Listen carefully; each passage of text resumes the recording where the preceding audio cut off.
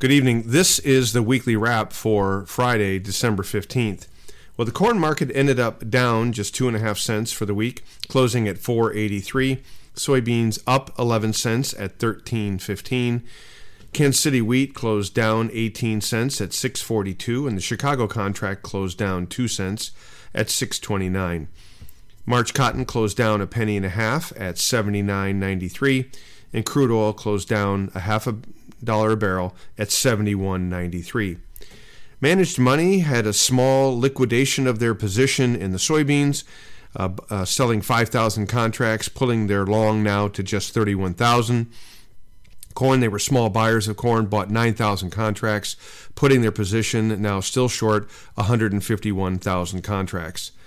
For the wheat market, they bought 33,000 contracts back, putting them still short 127,000. And in the cotton market, they were small buyers of 7,000 contracts, now putting them long 9,000. Export sales for the week for soybeans were pretty good. They had 8 straight days, though, of flash sales to China. So China has been very, very active in buying U.S. soybeans. I don't think it's any surprise that with the weather continuing to stay dry in Brazil, that they're backstopping some of those concerns with U.S. purchases. For corn, export sales were very good. We're a little bit behind last year, but we're starting to catch up pretty aggressively. And then in the wheat market, we had one of the largest single week sales in 16 years, and we are now running well above USDA estimates on wheat exports. That is thankful to the low prices that we've seen over the last several months. We've seen extraordinary global buying, but in particular, China's been very aggressive buyers of U.S. wheat. And so there's no doubt that the combination of the large Chinese purchases and the technical action that the lows are in for wheat. We'll talk a little bit more about that later. For cotton, export sales were quite poor. We're still running behind last year's numbers, but it's not a surprise. USDA has us some 600,000 bales below last year's export sales, and that's about the pace we're running, but the nerves are starting to build a little bit in the cotton market due to poor export sales. Soybean export sales, we talked a little bit about that here. We're now running 14% below last year's numbers. We were running 30% just a few months ago. So with this really active soybean program by China, we're catching up on last year's sales. It's interesting to note that right now the USDA has us 237 million bushels behind last year. That's their estimate. And that would be about 12% lower than last year. And right now we're running at 14. So we're basically have caught up. We're at levels we need to be to hit the USDA numbers. What we cannot afford, or what would be interesting to watch, is if China continues to buy more aggressively and we end up with a far higher export sales number to China than what was forecast by the USDA. So certainly that would go a long way in tightening the U.S. balance sheet.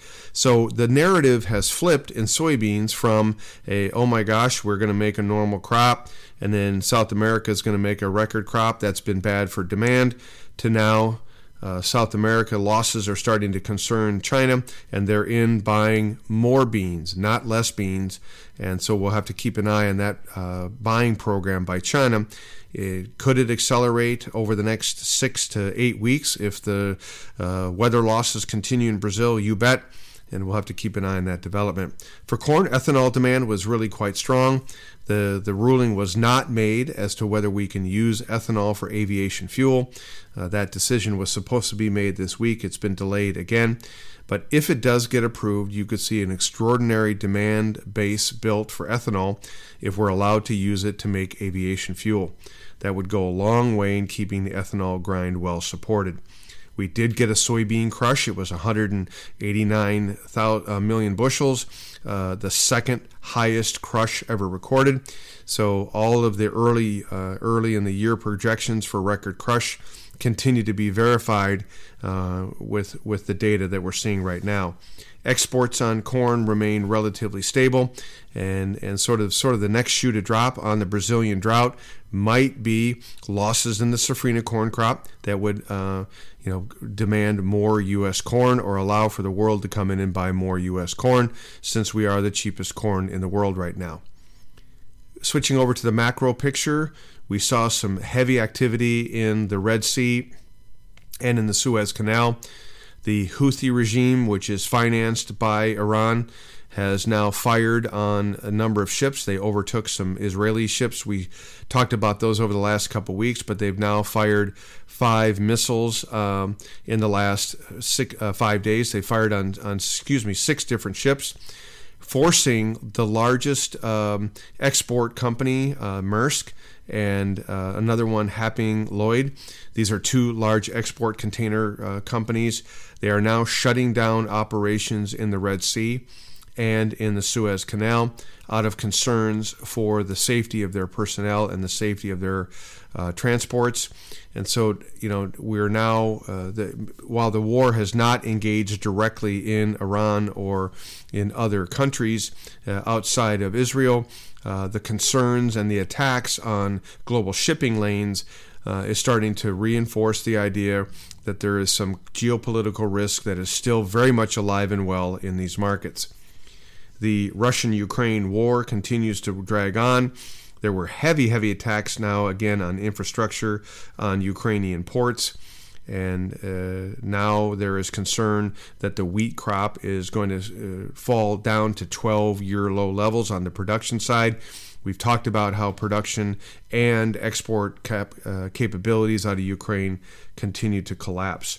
We're starting to find more and more issues related to support, financial support with Ukraine, so we'll keep an eye on that development, although they did just get approved for another round of financing here in the United States.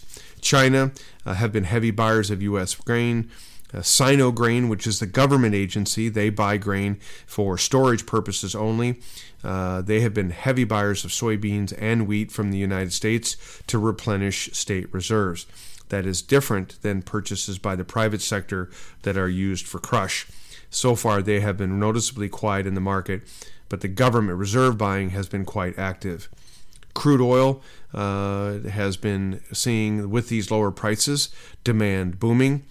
Supplies at the moment are considered adequate, but I think with the heavy financial selling of the crude oil market here over the last several weeks, that might continue into year end as managed money is trying their best to defend their positions. But at this point, according to oil analysts that I talk with, crude oil is some $10 to $15 a barrel undervalued from a fundamental perspective. And so we could see a rally relatively shortly back to that $80, $85 a barrel. There isn't the perception by the market enough of a geopolitical risk to get back to $100 a barrel anytime soon. That number seems to be pushed out into the first quarter of next year. Where the bigger concern or the biggest news that came out this week was from the Federal Reserve. They did not raise rates in their market meeting on Wednesday. But what was shocking was Chairman Powell has flipped on his rhetoric from a higher for longer rates scenario, trying to crush inflation. He flipped the script and said that rate hikes were done, and that they were now entertaining the idea of lowering rates sometime next year. That was a very shocking turn of events that led to a quick fall in the U.S. dollar. We had a large technical breakdown in the U.S. dollar. Interest rates also fell, so we've taken now the 10-year rate from 5% down to 4%, and the market has gone on to price in their view, 6 cuts in rates next year, even though the Federal Reserve has only signaled 3. The question is, when will the Fed cut rates? The market has priced in 1 in March. The Federal Reserve has indicated that they won't be cutting rates anytime until June. So we'll see how that plays out here over the next several months. In adding to confusion in the market, another Fed governor, so remember Fed Chairman Powell was the one that spoke on Wednesday. He's the chairman. but a Fed Governor, Williams, came in today and said that they had no interest in cutting rates anytime soon, that they were still diligent on fighting inflation. So many in the market considers this banter back and forth between the Fed chairman and other governors as nothing more than a clown show. Nobody can really get an accurate read on it. But I think you stick with the chairman and his call that at some point, much sooner than what the market expected, we could see a cut in rates. Goolsbee, who is another Fed governor, reiterated late today that there was a strong case to be made that if the PCE, that price inflation indicator, fell over the next couple months, that they would be likely to cut rates as soon as March. So we'll keep an eye on the information. The market was left scratching their head trying to figure out why such a sharp U-turn in Fed policy. Two of the best theories working are right now that, number one, it's an election year coming up in 2024, and that you don't want to do anything to jeopardize the economy or put the consumer in a stressful situation. And one of the quickest ways to do that is to lower rates and get the economy stimulated with a move from a 5% down to 4%. That might get home mortgages down from a 7.5% rate down to 6%, might stimulate some activity in the housing market and in the car market. The other big thesis that was presented that I am a bigger backer of is the fact that the United States federal government balance sheet has exploded. We are now setting record every week for debt that we cannot at this point pay back with the rates that we're on. And now that we're involved in another war and financially supporting that war, so remember we have two wars that we're supporting. The federal government is also trying to keep this the lower income people engaged in this market. And so the fear is that with the government debt exploding to record levels, the interest on that debt would be record high, and that would become front and center a hot political potato to deal with sometime this year. And so one of the ways to cool off that rhetoric related to government debt is to lower rates and lower the the interest that the government has to pay on that debt. So once again, either take is that it's a strongly political move by the Federal Reserve. So back to the U.S. And sort of the grain markets here. We are tracking Brazilian weather. They continue to have these GFS models that fail in their forecasts for moisture. And so we are running warmer and drier in Mato Grosso in a lot of areas up north. And so far that has led to no movement in the market. The market's logic is that, last year Brazil made 160 million bushels of beans. Argentina made 50, was supposed to make 50. They only made 25. So last year's total production was 185 million metric tons. This year they're projected to make 215. So, until we drop 30 million metric tons of production, matching last year's losses, there's no reason to get concerned. And so right now, since we're so early in the process, we're so early in the growing year, many in the market are only looking for about a 10 to maybe 15 million metric ton loss, which would still allow for South American crops to be bigger than last year. So no real nerves in the market yet. But I can tell you that as these models continue to roll forward, as the drought is now expected to continue all the way through December, we can expand those crop losses from that 15 million metric tons to 20 to 25. Now we're getting a lot closer to last year's losses. And we could do that certainly by the end of December. Where the real drama comes in is if for some reason the drought continues through January. And according to one of the main weather gurus that I work with, that is their view. Their view is that this drought is not just getting started and will end anytime soon. They think this drought is just getting started and will extend for the next 3 to 4 months, and that they're locked in this pattern. They don't see any catalyst to knock them out of it, and so that this drought will linger well into March. And so that not only will soybean losses accelerate, certainly after the first of the year, but then the corn losses will be right behind it. So we'll keep an eye on that story as it develops over time.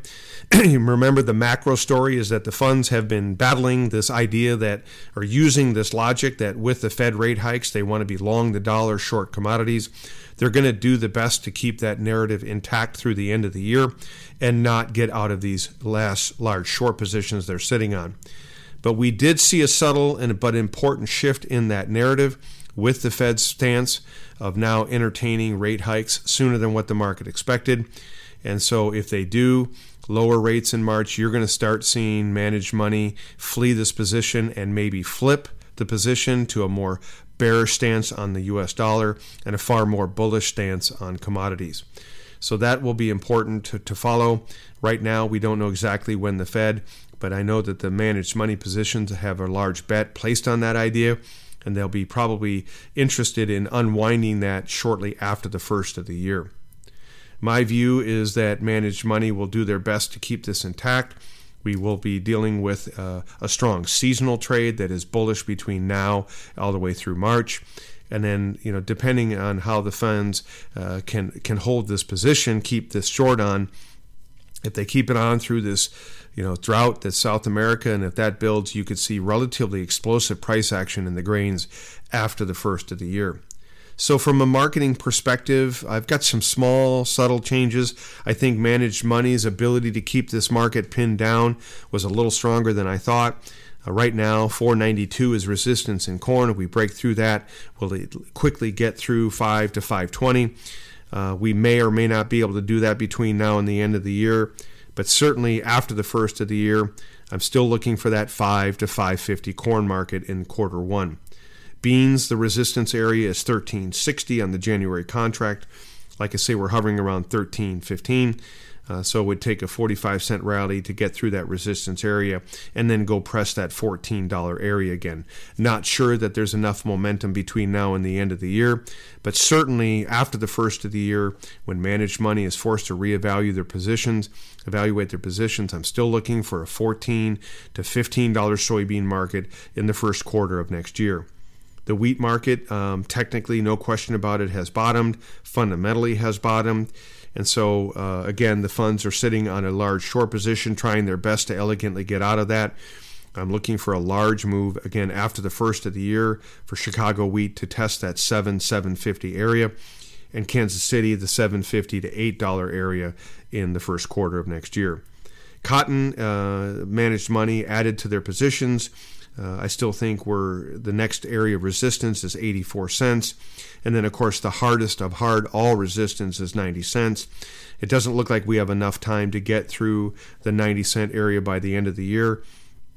But at 84 cents, there might be some light marketing to consider or some risk management. I'm going to put out a video over the weekend on the cotton market just specifically so we can get a very detailed plan of how to manage marketing between now and the end of the year and how to buy us time to get through that first quarter, where I think a lot of the views on managed money, on the assessment of the cotton crop and global demand, I still feel like in the long run there's a very legitimate shot of getting through 90 cents and ultimately testing $1.